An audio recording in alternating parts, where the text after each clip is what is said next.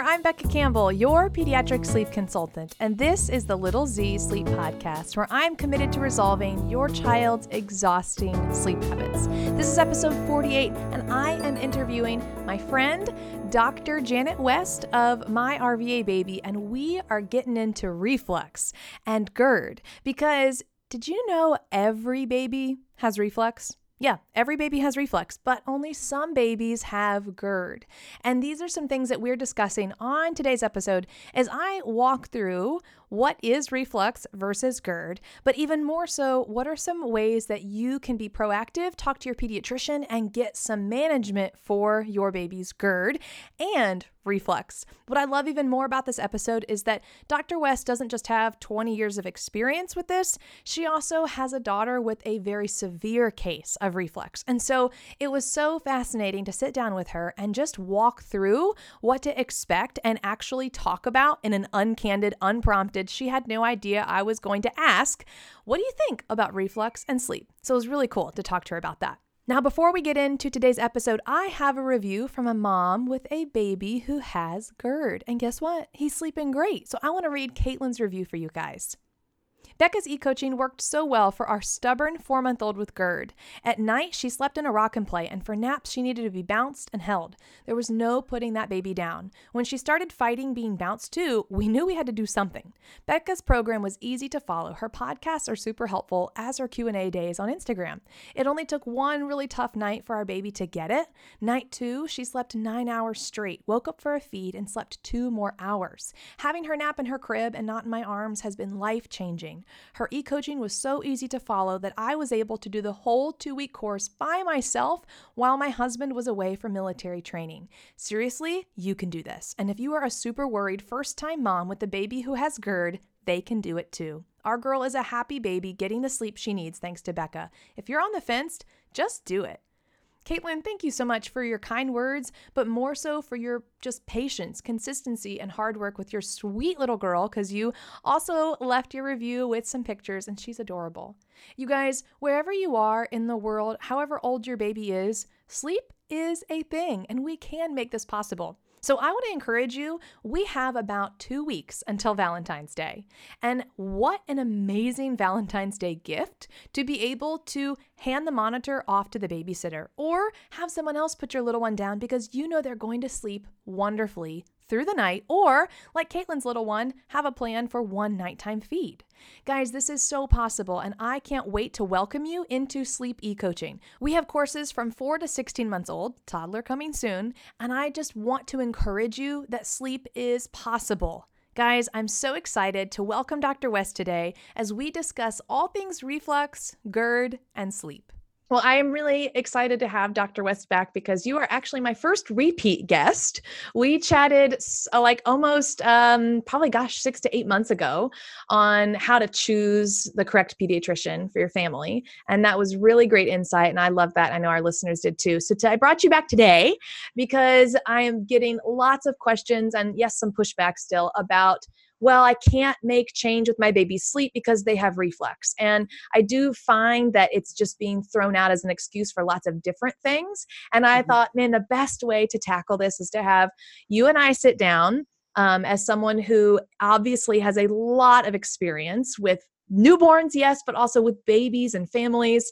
So I'm excited to talk about that. But real quick, could you give us just a little snapshot of you and your experience and what you do? Okay, well, thank you again for having me back. I'm happy I'm the first repeat guest. That makes me excited.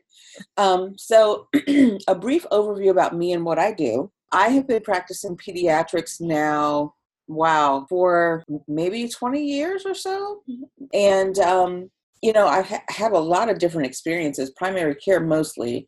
But here recently, of course, I've moved into the realm of just newborn care with RVA Baby. So my practice is really focused on helping families transition through that 4th trimester and get to know their babies and sort of get through all of the challenges that you have when you have a newborn coming home. Sometimes I'm working with moms and their first baby. Sometimes it's baby 7 or 8 because everyone is different. Amen. Amen. Yeah. And the beauty of what I do is I get to do it at home. And so I get to see the family in their element where they're most comfortable, but also where they're most vulnerable. So I feel like I can help them and support them more effectively because they're just more open, Right. you know, and Yeah. just more comfortable, and we can develop relationship and connect. Yeah. So that's what I do. You know, the interesting thing is that most of the babies that I see have graduated from my practice by the time they're 1 to 2 months old. So by the time they get to you and they're talking about reflux, you know, they're sort of out of my reach, right? They're back in the hands of their newly selected primary care pediatrician and going out to the office. So it's great to be able to shed some light on this and sort of talk about this topic with you. Yeah, I'm excited about that. And as a little plug, I have a very large Richmond-based listeners. And if any of you out there who are listening are pregnant or about to have your baby, you need Dr. West because she comes to you. I mean, like you just said, Yes, who yes. wants to take their child out when they're first born to the doctor? No, let Dr. West come to you. So RVA Baby. Love it. Anyways, okay, there's my favorite plug.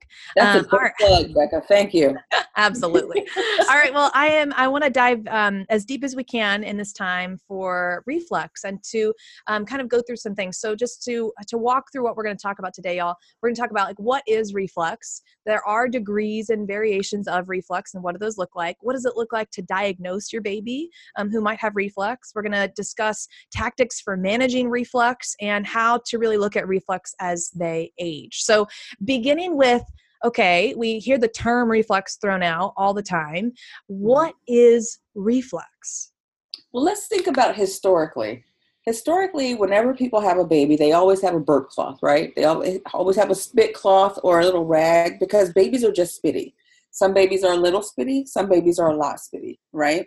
Mm-hmm. And so reflux is just that process of milk washing up from the tummy up into the esophagus and out of baby's mouth. Sometimes it doesn't even come out of their mouth, but it might come to the back of their throat. And that happens in most babies because that little muscle between your stomach and your esophagus just doesn't have a lot of tone. And so when we think of reflux or spitting up, that's really a normal thing for babies to do. So we have to differentiate reflux from the pathological term that we use, which is GERD. So GERD is an actual disease. So it's gastroesophageal reflux disease. So I feel very comfortable in saying almost all babies have reflux because that's just how they're built. Mm-hmm. It's a spitty baby. When they have gastroesophageal reflux disease, that means that reflux is severe enough that baby is not thriving. Mm-hmm. And so when I say not thriving, that could mean that baby's not gaining weight effectively because they're spitting up more than they're able to retain. That baby is having some esophageal damage and irritation from those stomach acids, so it's painful for them to eat. Or their upper airway is getting irritated from those stomach acids, so they're hoarse, they're getting this nasty taste in their mouth all the time, and they're just uncomfortable and fussy and can't settle. So reflux, all babies have it. GERD, not so much. GERD is where we're looking at intervention. Okay. And you mentioned when we first chatted on the phone a while ago about this conversation, you mentioned that your daughter has really severe reflux. Exactly. So is GERD, is it just either you're all babies are spitty or you have GERD, or is there more degrees off of GERD? There are more degrees off of GERD. So some babies have gastroesophageal reflux disease, like I said, and just have a little irritation in their esophagus. And those babies do well with either an acid reducer. So doctors might prescribe, for example, Zantac or something like that to decrease the acidity in the stomach so that milk that's washing back up isn't irritating as much. So those medicines don't stop the baby from spitting up. It just calms the irritation down. Sometimes they'll recommend thickening the baby's milk. And in those cases, maybe those babies don't have as much irritation, but the volume that's coming up is excessive.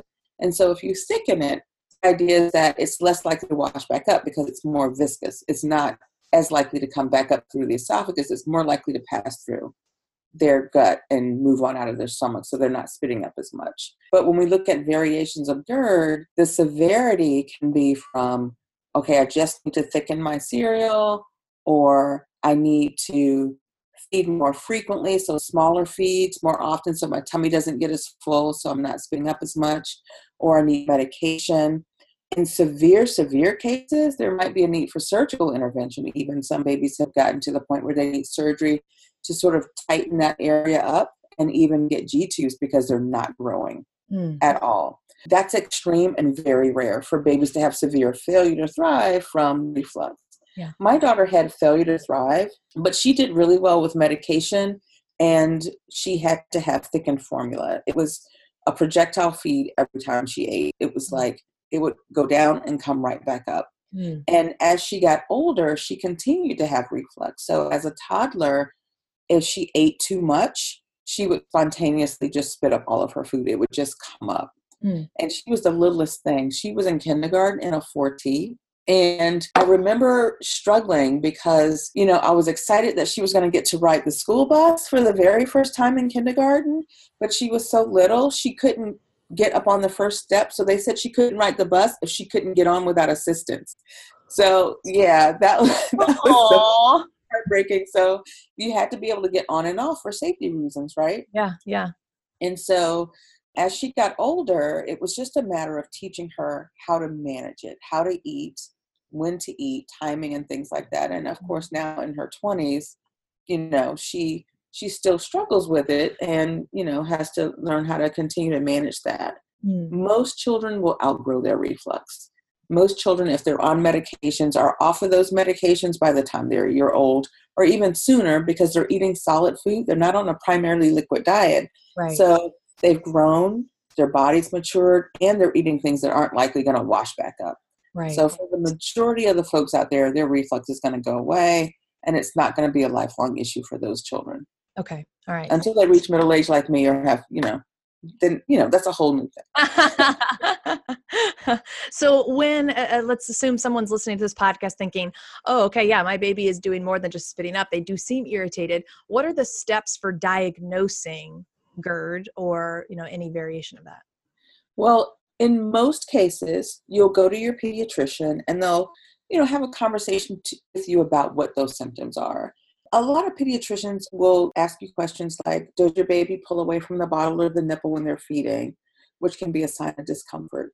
Do they start eating and stop and cry? Are they irritable all the time? So outside of, your normal colic or your hour of bewitching and, have you tried all the things? You just have a baby that's just irritable, especially around eating. They're developing some food aversive behaviors, like they act hungry, but they just don't want to eat. You can diagnose reflux based on that, really, and implement a trial of medication. And if that medication works and baby gets better, then you're good to go. So, in many cases, you can do it without doing anything invasive.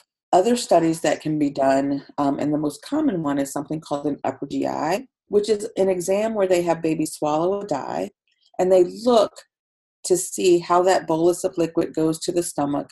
And then they look to see if it washes back up into the esophagus and how far back it goes. And it can go halfway, it can go all the way up to the vocal cords, but they can take a look at that and see how fast and how much of that liquid comes back up into that baby's upper esophagus.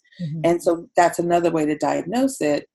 The problem with that system is sometimes babies can have reflux, but not reflux at that moment in time. And so there are lots of babies that are actually being treated but have had a negative upper GI study, but have responded well to treatment and their symptoms have gone away. So that study is the most common one. There's another study where they can use like a pH probe to see, well, what's the pH? Is the pH in the esophagus really low? Is it really acidic? Like there's acid washing back up in there? That's a little bit more invasive and less commonly done. That's more reserved for your extremely severe cases where they're thinking maybe some surgical intervention. Okay. For the most part, though, you can treat based on symptom and diagnose based on symptoms and how that baby presents and responds to medications. And if that doesn't work, then your pediatrician will take the next step and send you to the gastroenterologist for one of those upper GI studies. Okay, gotcha. So I know, having worked with lots of first-time parents and being once upon a time, first-time parent myself, do you feel like because we need to evaluate the spitty baby versus the GERD baby and all these things, if you just mentioned a couple of quick symptoms about, pulling away and things like that. Is there a certain amount of maybe time we need to see pass by? Like not the first time you see baby back away from the bottle. Oh, they've probably got reflux. What would be your word of wisdom for these first time parents that are trying to figure out if this is just spitty baby or maybe something more? It's hard to say because it depends on the parent's tolerance level, right? So my recommendation would be if you notice something and you're uncomfortable with it, go have a conversation with your pediatrician because they can look at the big picture, right? If you see those symptoms and it's only been a short time, but your baby's really struggling with gaining weight, maybe it's time to act sooner than later. But, if you have a big old chunky baby and they pull away, maybe a couple feeds a day, it could be that you just have a really fast letdown, but that baby's growing. They're happy otherwise. That would be a baby I'd just be like, take your time. Let's just watch and wait. But that's a conversation to have with your provider. Yeah. So I always say, if there's something that you're concerned about, don't ruminate on it. Go check in.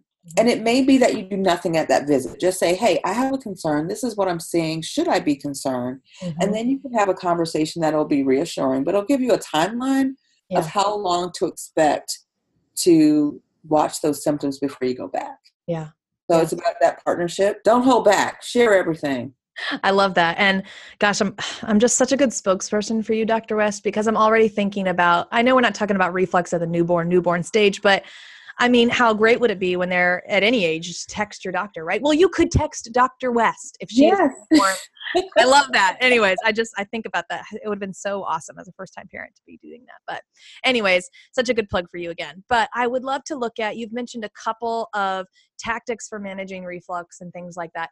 When we discuss tactics for managing a child's reflux, are these things that we can look at a list and try things on our own, or these things that we need to ask the pediatrician about? Kind of walk us through some typical tactics and what we could try. Gotcha. So for just the reflux or the spittiness, there are a couple things you can try. First of all, when your baby eats, it can be a little positional, right? So they got a full tummy, you lay them down flat, they might be more likely to spit up. So the first tactic is trying to keep them upright for a little bit after they eat. That's a more common thing. And so that's a good time to have a little wakeful time with them. You can have them like at a good 45-degree angle. You can have them sit up on your chest and maybe, have them put their elbows up on you and look at them a little bit. So positional, keeping them upright as much as you can for about 30 minutes after a feed is a good way to sort of minimize that, especially if you're breastfeeding, because breast milk moves through really quick. And so you'll feed, that milk will go through, and you should see lower volumes of spit up. Mm-hmm. For formula-fed babies, formula tends to sit in the tummy a little longer because it's sitting there longer. It's more likely to wash back up the esophagus. But the same concept, trying to keep them upright a little bit after they eat is a really good tactic. Taking a step back, always keeping a little burp cloth on hand is a good way to go. For a lot of moms, that constant spitting up seems like a huge volume. But try to think about if you poured a teaspoon of water or a tablespoon of water on that burp cloth, what that would look like. Not as much as you think. You think it's a whole feeding. Yep. It really isn't. In the grand scheme of things, it's just a little bit. Yeah. So I encourage families not to get too anxious about the fact that their baby is spitting, especially if everything else is going well. But the first things you can do is try and keep baby upright. And then, if you have a baby that is bottle feeding, whether it's pumped milk or formula, and you have that baby's 2 months old, but you're giving them 6 ounces, you're probably overfeeding. So avoiding overfeeding is key. Some babies don't have an automatic shutoff valve, so they'll eat till it's coming out of the side of their mouth. So you want to make sure you're not overfeeding your baby. So if you're feeding your baby and they're spitting up after feeding, but then they still seem content, they're probably spitting up that excess. Okay. So have a conversation with your doctor about what's appropriate for your baby to be eating at that age. Yeah. I hear moms say, "Oh, my 1-month-old takes an 8-ounce bottle," but you look at the baby and the whole front of their shirt's like yellow. So what's going on there. So avoiding overfeeding is another thing that you can do. So be mindful of that as you are feeding your baby as well. I'm glad you brought up the amount they might spit up, because I do hear that from parents a lot, that the bedtime feed, "Oh no, but my child spits up half the bottle." Like, are they really? I doubt they Yeah. are really spitting up the whole thing. And that's such a good visual check is, go to your kitchen, get a tablespoon of water, dump it on the burp cloth and Hmm. evaluate. Oh, it's actually a lot more than you think. So Yeah. I actually had an old pediatrician. He had a trick. He would tell the parents to get a cup of water or like 2 ounces of water, put some food dye in it, and pour it on a towel and see how much that is. yeah, It'll give you a good idea of how much your baby's actually, it's not a whole feed. yeah, So, yeah. and for those babies that it is a whole feed, you can go, okay, well, maybe my baby is spitting up a whole feed. So next step. So, Yeah. No, such good thoughts. So I want to be looking at just the reflux as they age, some things that maybe as parents we should have always like a checklist of, because it's one thing to say at maybe 6 months old, they get diagnosed, they get on a medicine. How should we be looking at reflux as they age? Do we always need to be evaluating? Do they still need the meds? Do they not need the meds? Like kind of walk us through that path of your baby's been diagnosed. Here's what we do. Now what's next? the trick that most pediatricians use is they will continue to treat with medication, and instead of, because the medication is weight based, they will not increase the dose. They'll let baby gain weight. And if those symptoms start to look like they're trying to come back, then they'll adjust the dose up for weight. But usually what we do is let them outgrow the dose and then just discontinue the medication altogether, which is a really neat trick, because if the dose isn't therapeutic, we know they don't need it anymore. And so usually by the time babies are like 9 to 12 months, they've outgrown that dose and we can stop the medication and then we just move on with life. For those babies that seem to continue to need that medication, usually as they're getting a little older, a lot of times pediatricians will say, you know what, let's go have a visit with the gastroenterologist. Maybe it's time to do an upper GI or take another look at what's going on with your baby. But the overwhelming majority of babies, we're just going to let them outgrow that medication. Yeah, that's such a good, I love that. Yeah. It's definitely something that always needs to be evaluated by them. Now I do hear parents kind of self-diagnosing things sometimes. So Yeah. yeah, of course, that's what we do. I would love to hear any of your thoughts on sleep habits with Mhm. reflux, because I hear things all the time about, oh, my baby they can't sleep because they have reflux. Wait, what? And it just doesn't quite connect. So I would love to hear your thoughts on that. Well, the only correlation I could see is in that early period. If that baby had severe reflux and they were just irritable all the time, then maybe that baby didn't settle and sleep well. But if that reflux is treated, that GERD, I'm sorry, let me make sure I'm using the right Oh yeah, term. there we go. If that GERD is being treated adequately, then there should be no sleep disruption. And you can take on any sleep plan or treatment that you need if you want to work on sleep or any sleep schedule. It shouldn't interfere at all. So if that baby is not able to sleep well because of those symptoms, then maybe you need to go back to the drawing board and look at treatment. And there are levels of medications that you can use. So if the basic Zantac doesn't work, maybe you need, a Nexium or something that's a little bit stronger. Otherwise, there should be no sleep disruption, really. I'm with you. I'm with you on that. Surprise.